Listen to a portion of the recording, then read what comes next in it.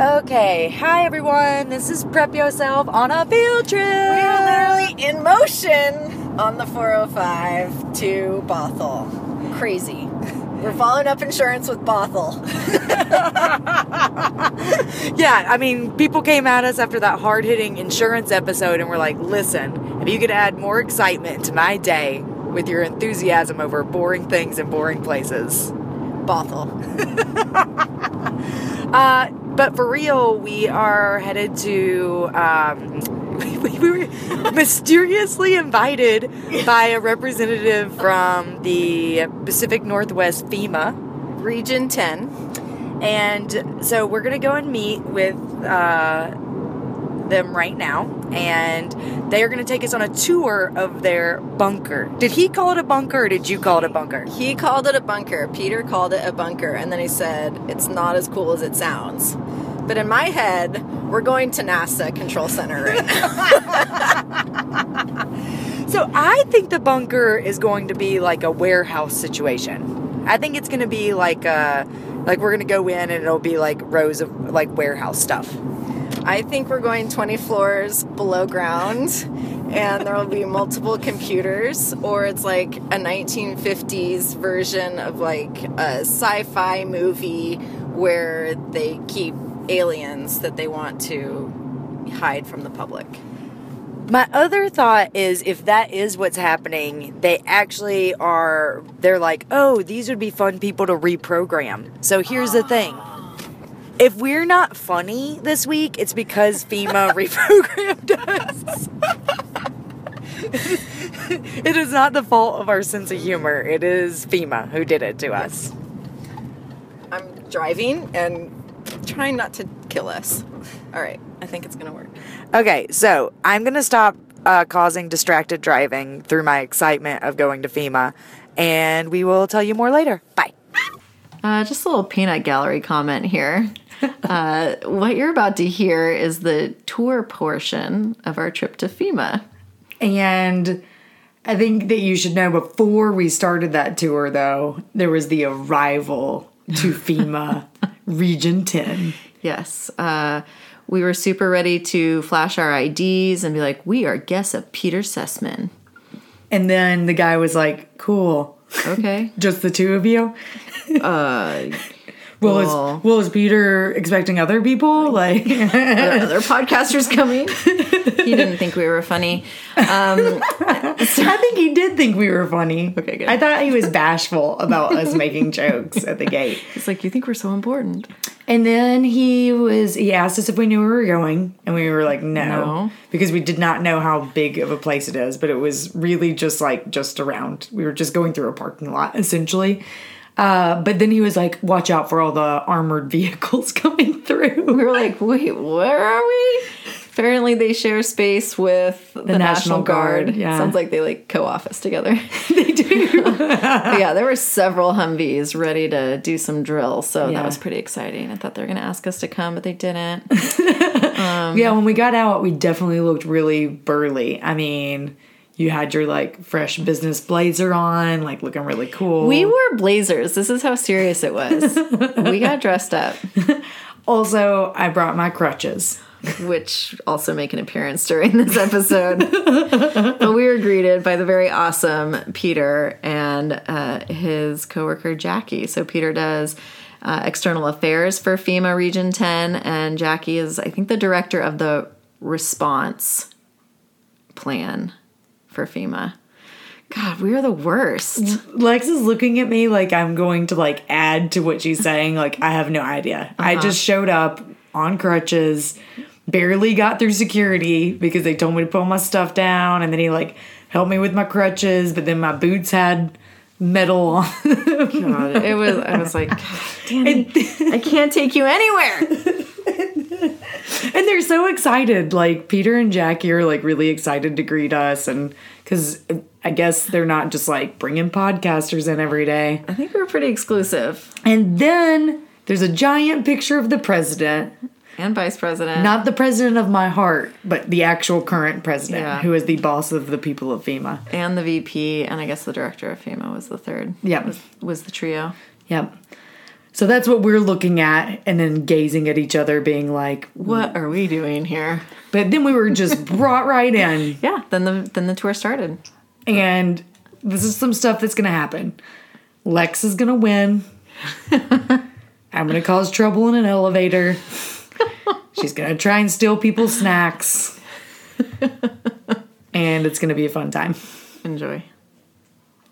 So you are in the FEMA Region 10, FEMA Regional Coordination Center. This is that's what this is called, the FRC, the FEMA Regional Center. Okay. So it used to be a continuity of government facility. And I'll talk a little bit more about that. But as you see, we walk down a long hallway. You're about 10 feet underground right now. Mm-hmm. And when we go downstairs, you'll be about 2.5 stories underground. I knew it! Yeah. So this is a blast door. This is literally a blast door. So this facility used to be completely self-contained.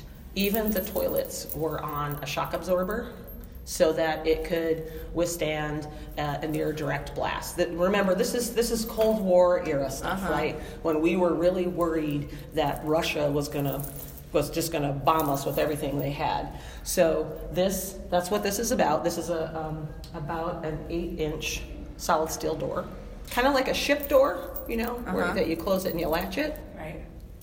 And the facility used to have its own ability to recirculate its own air, recirculate and clean its own water, all of those kinds of things. That no longer exists. The facility itself, the inner workings of it, isn't like that anymore.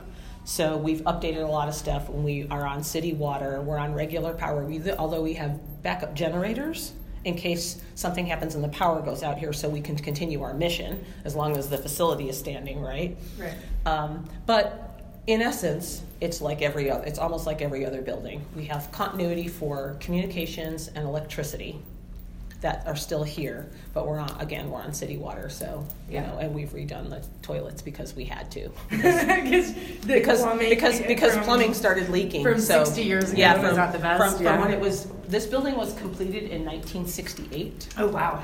So the building itself was actually only intended to be here for 20 years. Wow. So they didn't expect that it would still be here, and it still is. Oh, good job, guys. So this floor, we're going to walk down this way because I don't want to take you down the stairs. We have a freight elevator that we're going to ride downstairs into. It's only one floor, so it's not really that exciting. It's kind of smelly. But great. This building has response and recovery in it. And for us, what that means is response is downstairs, which is where our coordination center is, and recovery are the people who do grants management and provide support to people and infrastructure. So when individuals are impacted after an incident and they need support with sheltering, or they need support for temporary housing and things like that, or medical support that they can't get through regular insurance or things like that because the systems aren't working the way they're intended after a disaster, we have a group of people here who solely focus on people and pets. It's all they do. Wow. Yeah, it's totally awesome. It's totally awesome. We have the FEMA app. We've signed up. That's good. That's good. And the other group that's here it's called Recovery is the infrastructure folks who help local jurisdictions and state and local agencies recover from bad things that happen, culverts that break, bridges that break, fire stations, police stations, ambulances, hospitals. If you think of the things that keep society functioning, that belong in the general field of government, whether it's local or state or federal, this group of people here does grants to help them pay for the stuff that isn't covered by insurance.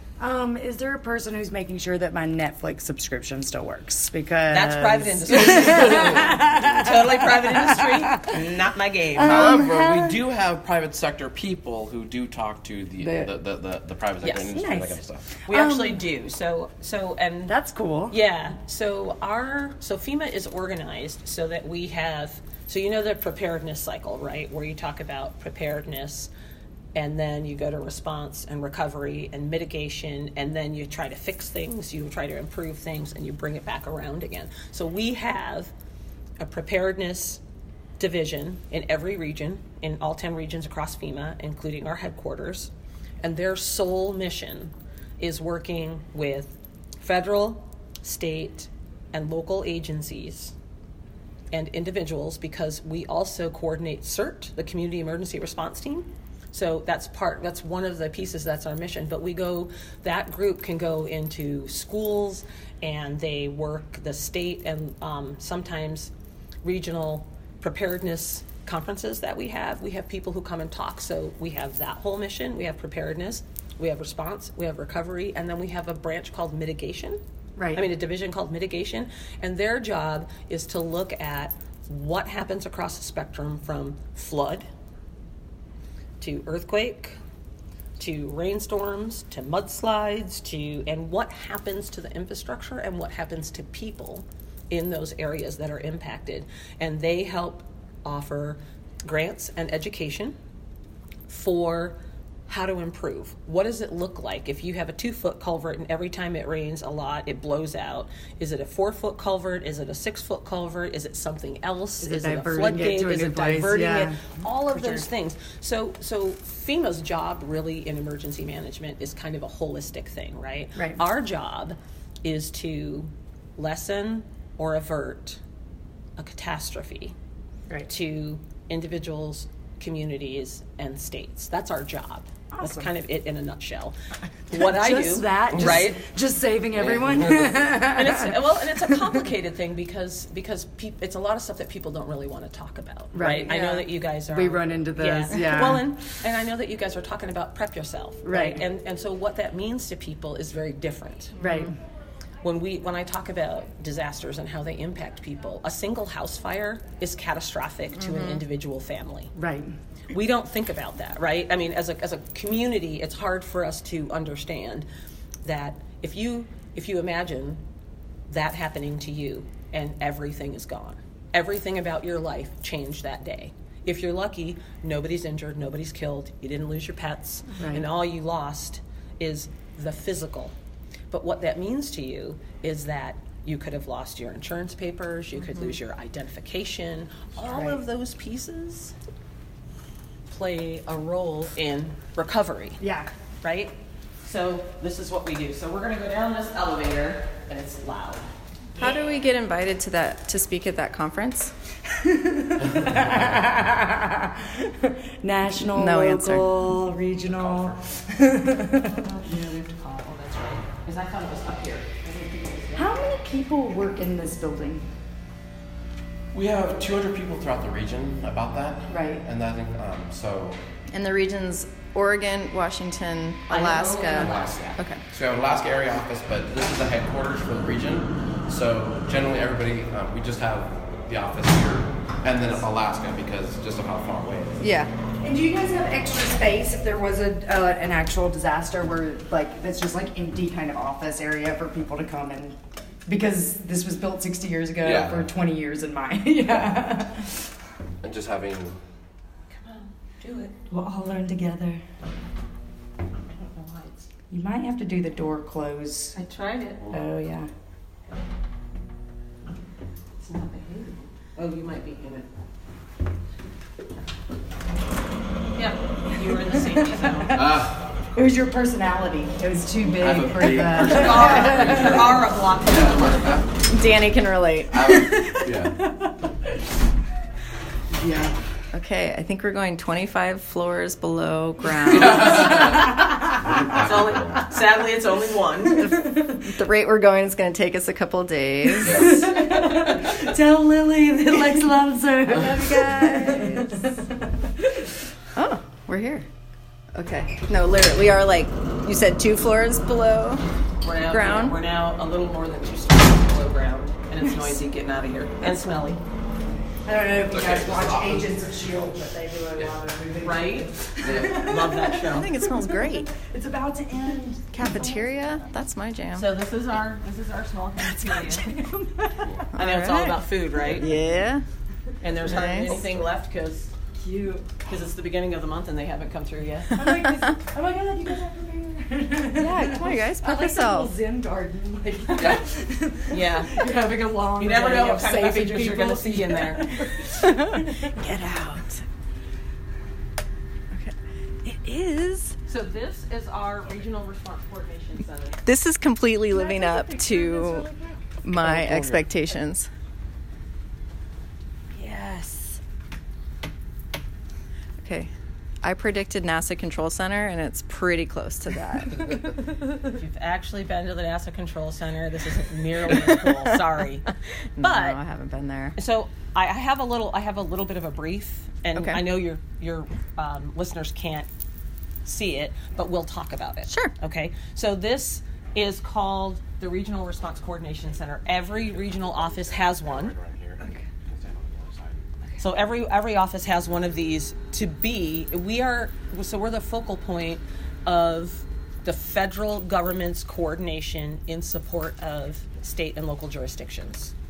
We can stand this up when we think something's going to happen, like a flood or a mudslide or a big storm coming in, so we can bring our federal partners in here to be prepared to respond to something, and we can bring them in because something happened, like a no-notice event, like an earthquake. Right. Right? Whether it's a big one or a small one, whether it's here in one of our states, it just depends on when we're going to do that. So I got a little bit of history about this building. Yeah.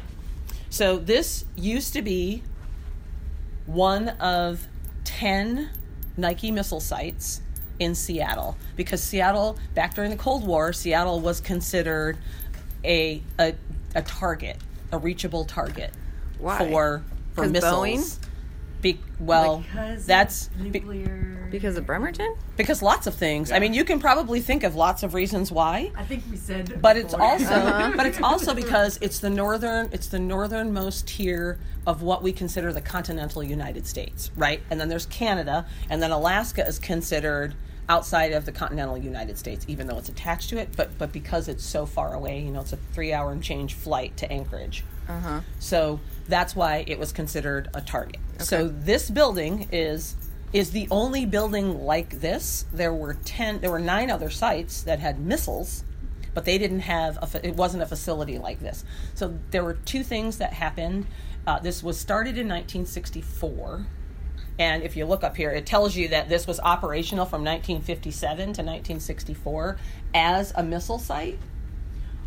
What it used to have on it was a little tiny building and military dudes running around who were ready, because everybody was ready, right? Yeah, absolutely. You girls aren't old enough to remember hiding under your desks. I am old enough to remember the CD inside the triangle with the yellow on it.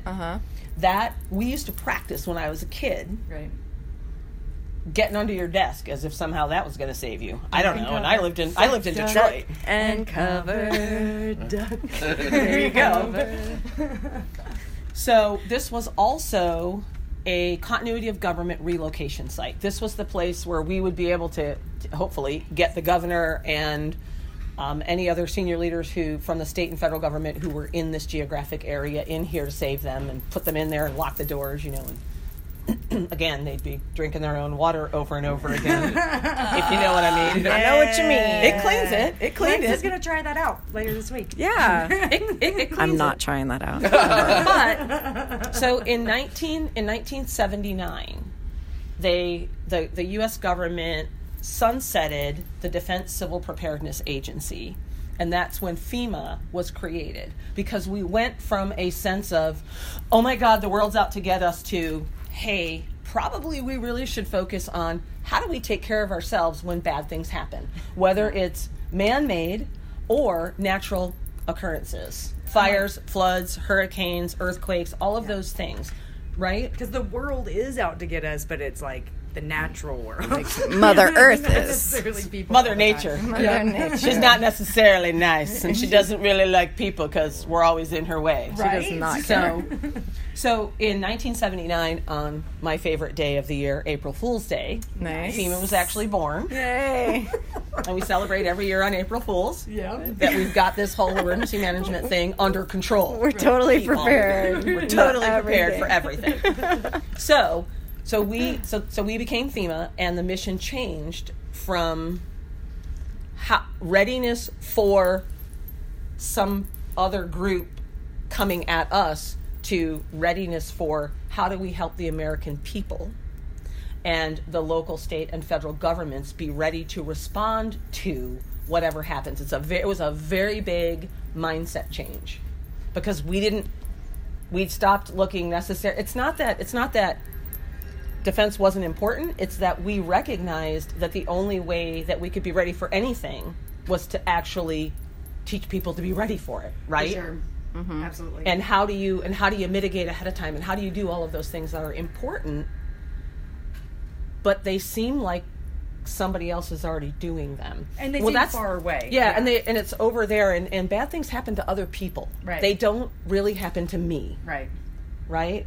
So like when we talked about the house fire upstairs, people don't want to talk about that because they're like, well, that doesn't happen to me. Yeah. Until it does. Right. Mm-hmm. And then you've got a whole lot of stuff that you got to deal with. Right.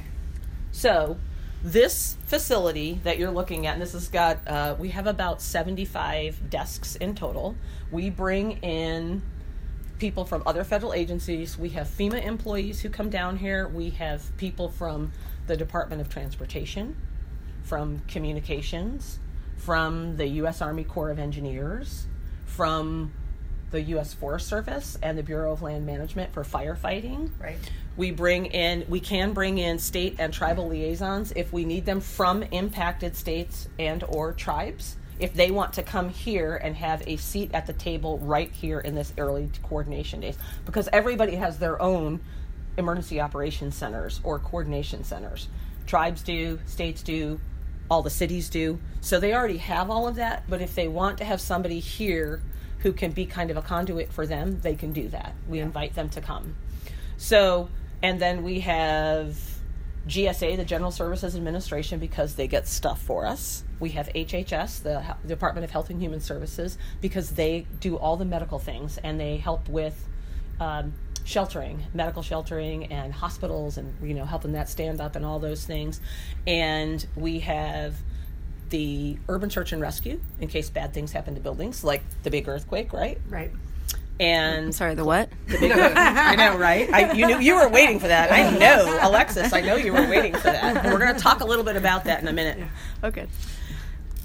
We have the Environmental Protection Agency for hazardous materials, things that happen, both spills, oil spills, and if they're caused by the disaster, oil spills and hazardous stuff, because we live in such a clean world that we never actually have to worry about water and land and people being impacted by bad things on a railway, in a plane, in a boat, on the water, on the ground, or any of those things. Yeah, we don't have to worry about that. We use USDA for to get food, like from schools, the Food and Nutrition Services. So we have all of these people, the Department of Energy for power, electricity, and how that works, how the grid works, all those things. How many agencies? So incredible. We have I'm trying to remember how many actually signed the National Response Framework. I think it's 37. Yeah. But almost every department, so every federal department, like the Department of Defense and the Department of Agriculture, the big departments, and they all have sub-agencies underneath them.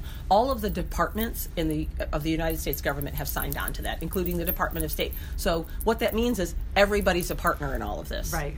So we have federal police, we have long-term recovery, and then we have external affairs, which is who brought you to us today. Right. Every single agency, that's right. Peter! And every single agency has somebody who represents them. Right. Our job is to and I'm going to use EA as the external affairs as kind of an example. Every agency has a story to tell about what they're doing to get ready and what they're doing to respond, right?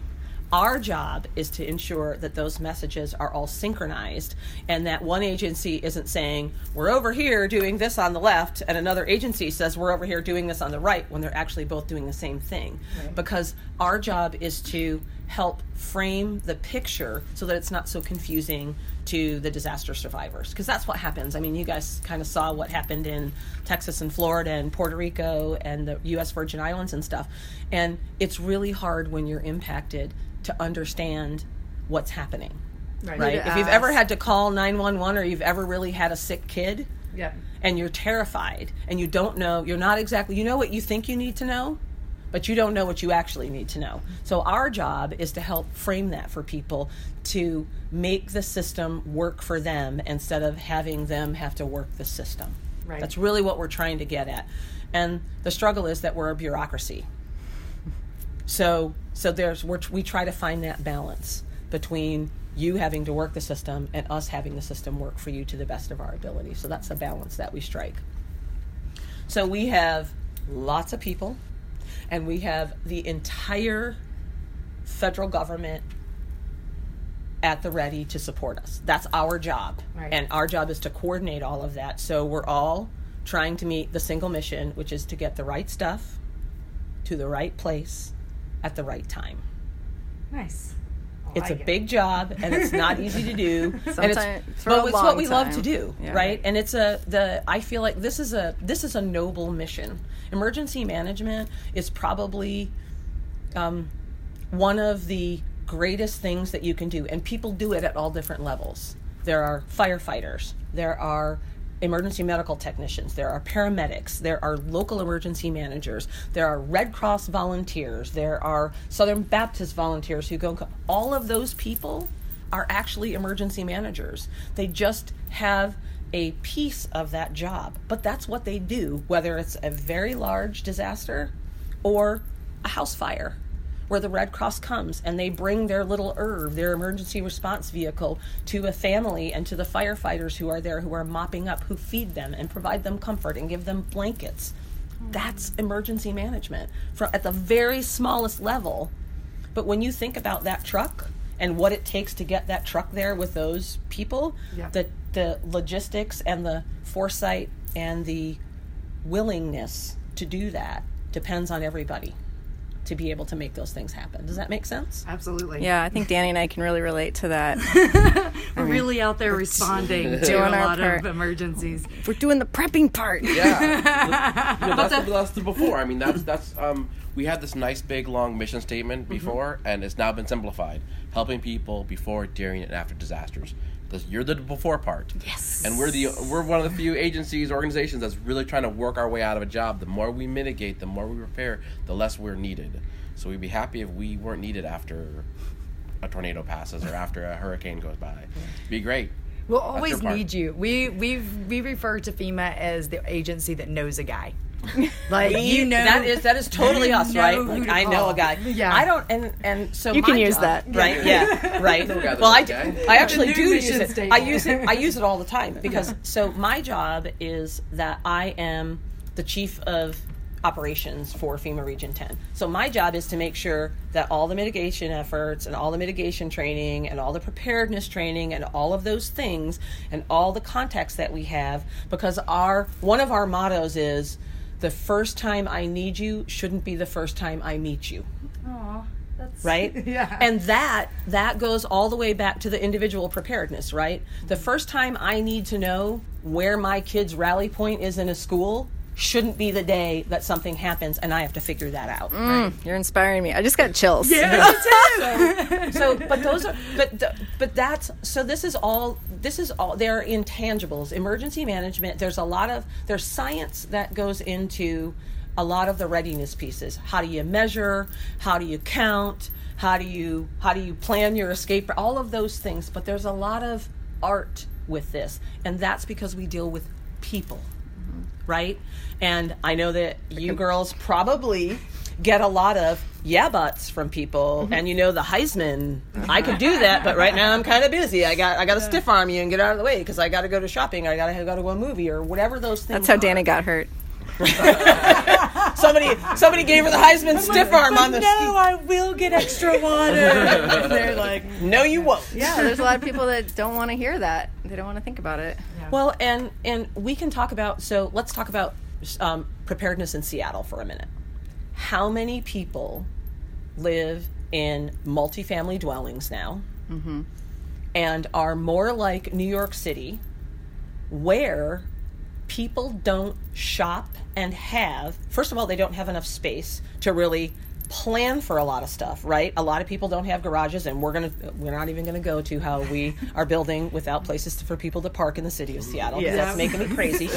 And that's my own emergency. But the reason, but from my perspective, okay, this goes to preparedness, right? If I don't have a place to park, it means I probably don't have a garage. If I don't have a garage, I don't have a place to store emergency food rations, extra water, blankets, things that are going to be important if I have pets, extra cat, dog, goldfish, whatever you got, gerbil food, whatever. You don't have a place to do that now. And so it becomes a challenge. So not only is it a challenge because a lot of people are living paycheck to paycheck, and we tell them, you really have to have, we used to say 3 days, right? 3 days, 3 ways. Now we're saying 2 weeks. Right. Because there's more people, and the impacts that are happening are so much more devastating to people. So how do we get that message out? So there's a couple of things, and I can't remember if it's the Red Cross or FEMA, that there are places where you can go and they help you budget, literally what to buy and how to buy it, and how to break your budget out so that you can put food aside, and you can figure out how to put your medicines aside so that you don't have to try to buy it all at once, because that can be really overwhelming if you have a family of 5. Absolutely. Right? And one or more of them happens to be a ginormous eating machine of a teenage boy. Are you speaking from experience? Yeah, I raised 3. And when my children were growing up, our single largest bill was food. Oh, wow. So when you think about that, how do we message that? How do we get people to really say, this is important to me, and this is important to my family? And I think it's great that you guys are doing just that and trying to encourage the conversation about personal readiness. And how do we really teach our children? We've seen some pretty good and some actually horrifying examples of teenage use of cell phones in bad situations. Oh, wow. Right? Yeah. We've seen both. Yeah. Where children are able to text their parents and say, we just literally had this with a coworker who had a child in a school in lockdown. That child immediately texted and went to, the next one. This is the one you want to talk about. So how do we do that, right? How do we communicate so that the important messages are being, I'm safe, I'm secure, Right. I'm still safe, I'm still secure, we're out of lockdown, all clear. Right. Right? Because what's happening simultaneously are messages from schools and children about what's happening. And for lots of people, they don't know that text messaging is the best way to go. If you still have the ability to communicate, do not try to call people. Right. Text. Right. Tiny little bandwidth, right? And not everybody's calling. So this goes back to... Stop doing your Facebook live feed of what's happening. Yeah. Stop videotaping people injured. It's not really what we want to see. Not appropriate.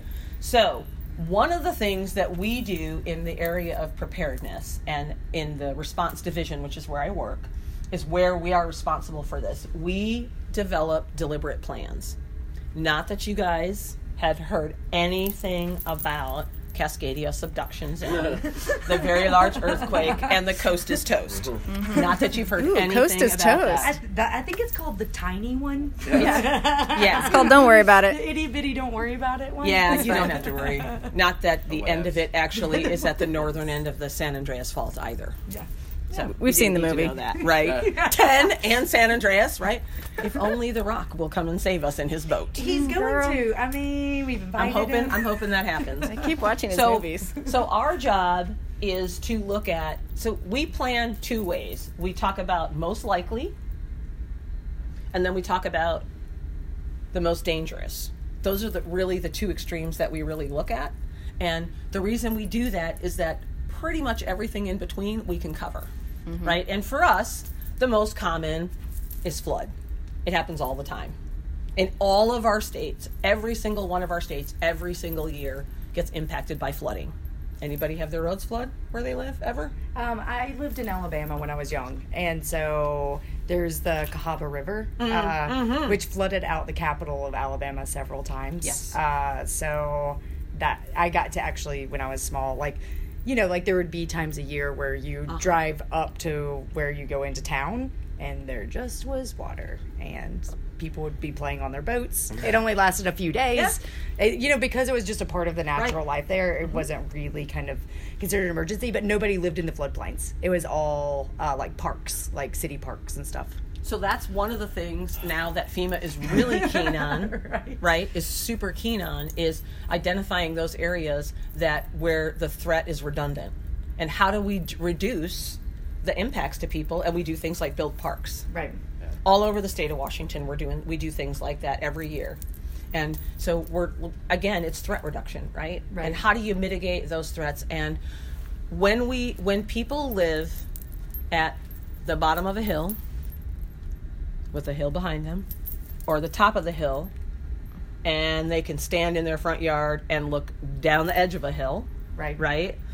Or you live and you can stand and you can, in your yard, you can walk out and touch your water, whether it's a river, a lake, or the ocean. Right.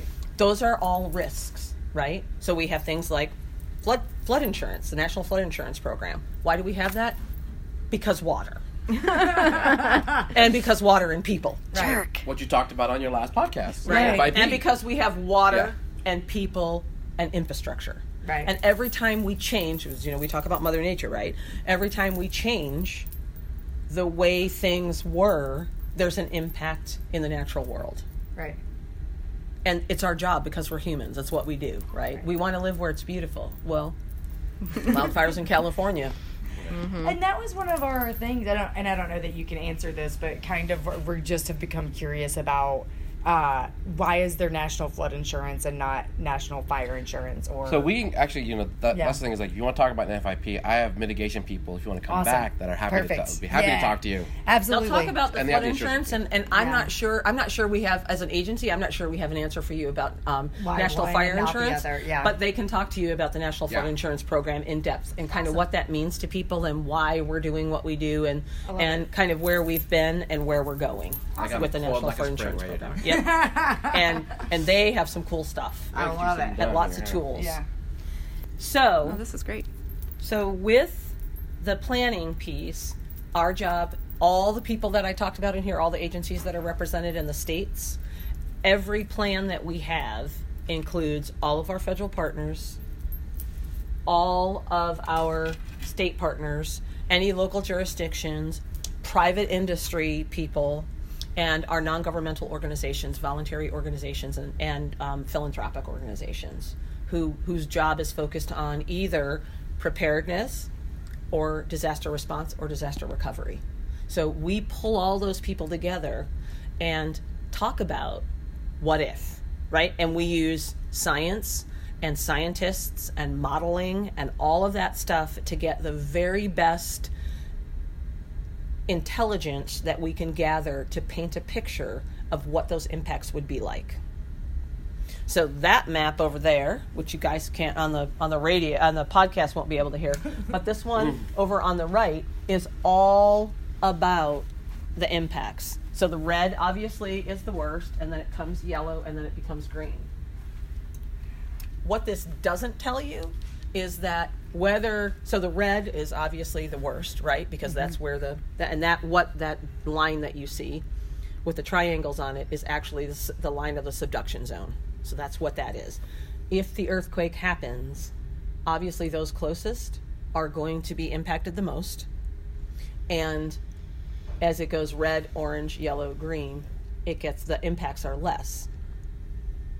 What it doesn't say, and it would never say, is that they're not impacted at all. The green is still going to be impacted, at least for some point in time, because power is going to be interrupted and roads in and out.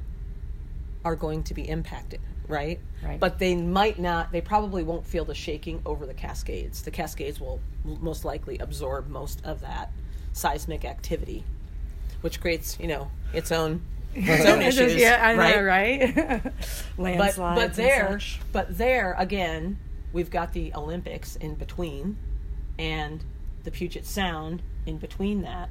So as we head east, the farther east you head from wherever the epicenter, or if this thing unzipped like a zipper, which is it's the greatest. So most earthquakes have a single epicenter, right? And they shake in that place, and that's the shaking that's the hardest. Part of one of the worries about Cascadia is that it would start in a single place, and either if it started at the southern end or the northern end, it would unzip down, or it starts anywhere not on either end, and it would go from either end north and south. So the potential for it to impact all the way from Vancouver Island all the way down to Northern California, right, that's why we have this plan, right? We know that it's going to be bad. We just don't know how bad. So our job is to do our best to plan for that and to talk to people and to not frighten people, because that's, again, fear factor generally paralyzes people into wanting to not do anything, right, or run away or just bury their heads in the sand. That's the worst thing that we could ever do in the line of preparedness. So our job has been, over the course of the last 6 or 7 years, is trying to educate people and to say, yeah, it's probably going to be pretty bad, and there are still things you can do to increase your survivability and the sustainability of yourselves if for some reason something bad happens and you're cut off and you can't just drive away, right? And you don't just happen to have a helicopter in your back pocket that you just add a couple of drops of water to and it turns on and it's got fuel and you can Jeff Bezos. Right? Looking at you, Jeff. Right. And every disaster that we have, whether it's here or Puerto Rico or Texas or all of those things, they all offer us lessons learned on how to better prepare, better educate, better provide services in order to recover. Does that make sense? Totally. Yeah. I'm also slightly terrified now. Sorry. Well, I'm glad that someone is watching out for all of these things, because like where we start with, the kind of people get paralyzed is that our whole thing has been just think of whether you have a bag first. Do you have a bag you could put stuff in if you needed to go somewhere? Now just go get 5 gallons of water. Just go get them. 5-gallon jugs. Just have 5 gallons of water. So like trying to like break it down into the we're not trying to put pressure on you. It takes us 6 months to like put the stuff. We have all this stuff. We just put it in a bag.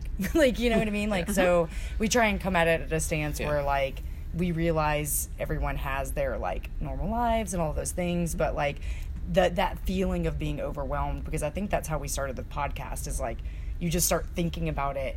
And it's scary. It's too much. Yeah. Or you have a visualization of it's only crazy people who spend time. Yeah, the preppers on TV. Doing it, yeah. And I have to tell you, when he told me about prep yourself, I said, oh my God, are those crazy preppers? He's like, well, to be truthful, I think they are maybe crazy, but they're actually talking about disaster preparedness prep yourself. And I was like, oh, okay, got it. Because I'm the person who will do that, right? I'm like, well, so what kind of people are they? I mean, do I need to talk to them about that? When we walked in, we didn't have camo on. We didn't wear camo blazers today.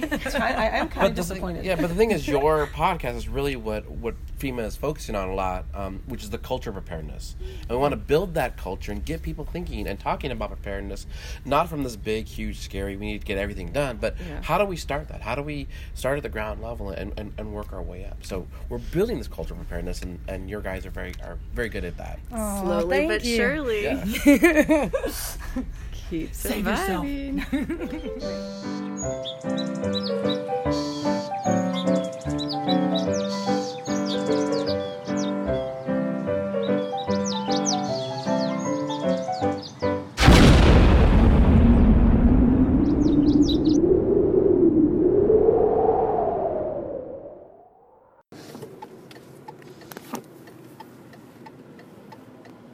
Can't stop recording because it locked itself.